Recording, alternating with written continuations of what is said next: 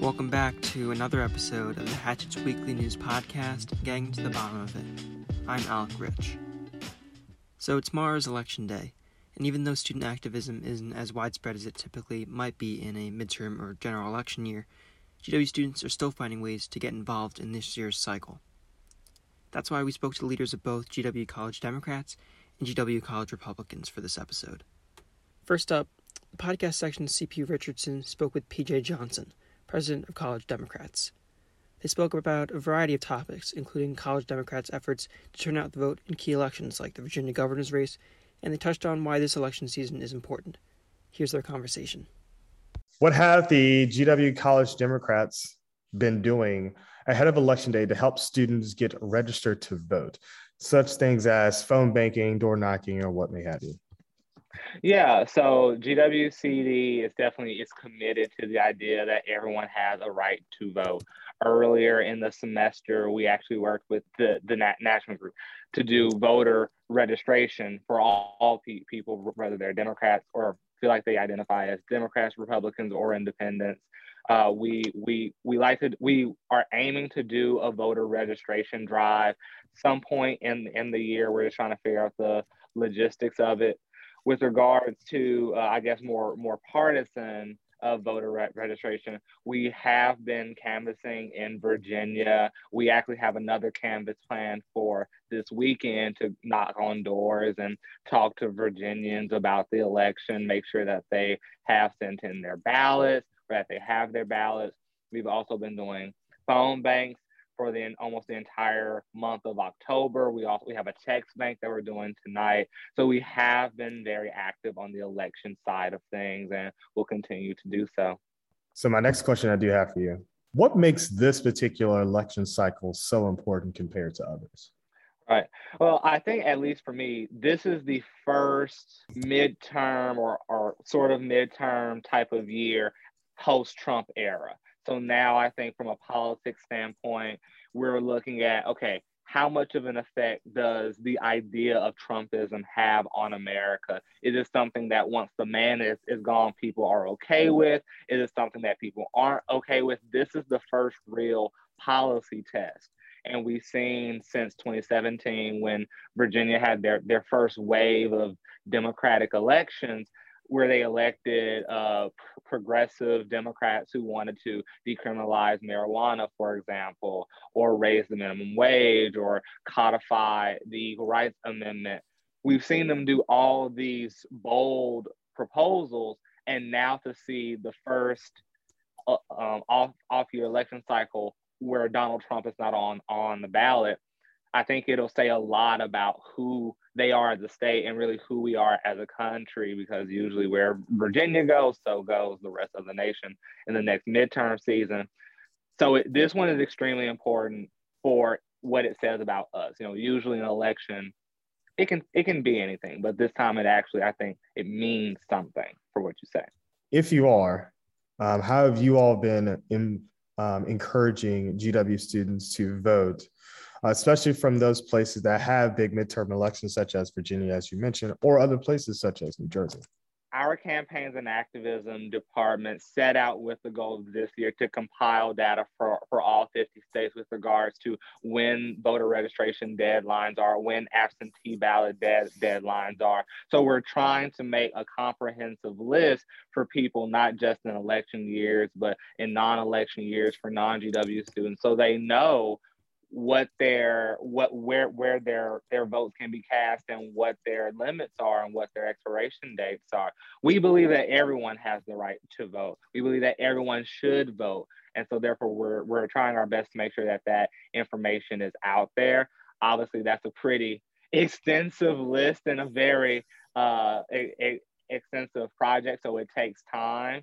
But that is something that we are working over for the course of this year. Next up, you'll hear from College Republicans Chairman Patrick Berland, who was interviewed by the podcast section's Ethan Valiath. They also spoke about the org's efforts to turn out the vote in this cycle and their partnership with the Nashman Center's GW Votes program as a way to encourage engagement on campus. Here's their conversation.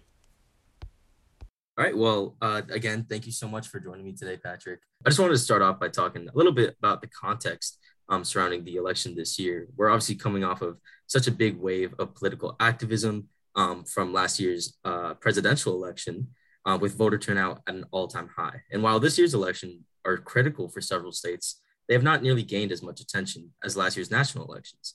How important is this specific election cycle from your perspective? And how do you think people should start treating local elections? Well, I think these upcoming races in Virginia and New Jersey are incredibly important, both in those states and to the people that live there and the country as a whole. It's the first opportunity really to see what the American people feel about Joe Biden's administration.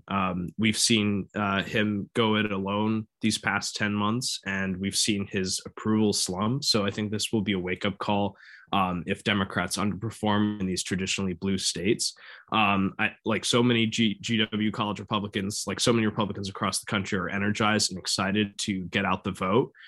So I think it's incredibly important to students as well. And in addition to coming off of the dramatic outcome of the 2020 presidential election, we are still definitely part of a political and social system that is recovering from the COVID-19 pandemic, which I'm sure, as you know, among other factors, brought party divisions to an extremely high point. And as the chairman of GW Republicans, have you been doing any work across the aisle to get more students more involved in the election process? And how important do you think it is to work with our political opposition in this day and age?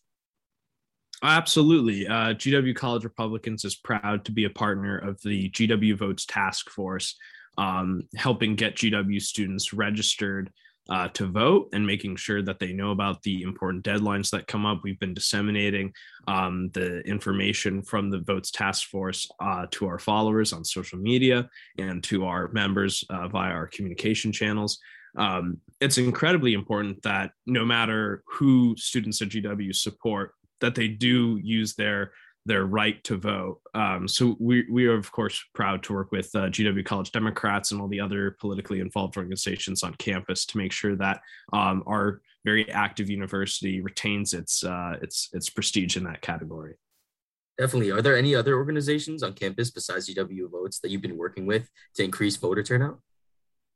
I mean, we primarily partner with them, but we also are working with some of the political campaigns in New Jersey and Virginia, primarily just making sure that we're making calls and making voter contacts so that people know that they got to get out to vote. Right. And in specific with those elections in New Jersey and Virginia, are there any other specific elections or races that the GW Republicans have been participating in? And how specifically have you been getting students involved in those initiatives? Oh, yeah, that's a great question. Earlier in the semester, we participated in a nationwide phone bank, and we targeted a state Senate special election, my home state of Connecticut, a district that Democrats flipped in 2018. We phone banked with college Republicans from across the country and helped flip this past couple months ago, and it broke the Democrat supermajority in Connecticut. So that was one of the marquee races that we helped out in. Some of our members have also been engaged with some of the House of Delegate campaigns in Northern Virginia. We're super excited to be a part of helping flip it back into control of the GOP and start delivering some real results for working families in Virginia.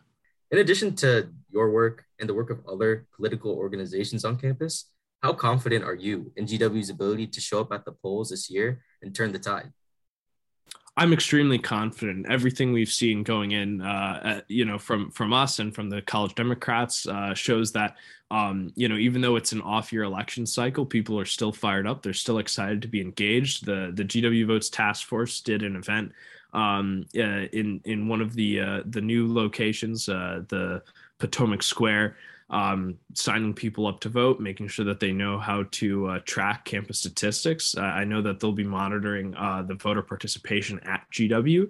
So I think the fact that so many people here are already engaged in such a dynamic way shows that the people that will just be voting alone is going to be immensely more. So I think that GW is going to continue to demonstrate its care for politics and its passion for making a difference.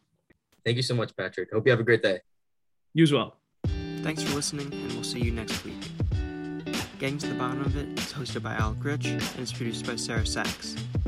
Special thanks to CP Richardson and Ethan Valieth for their help with this episode.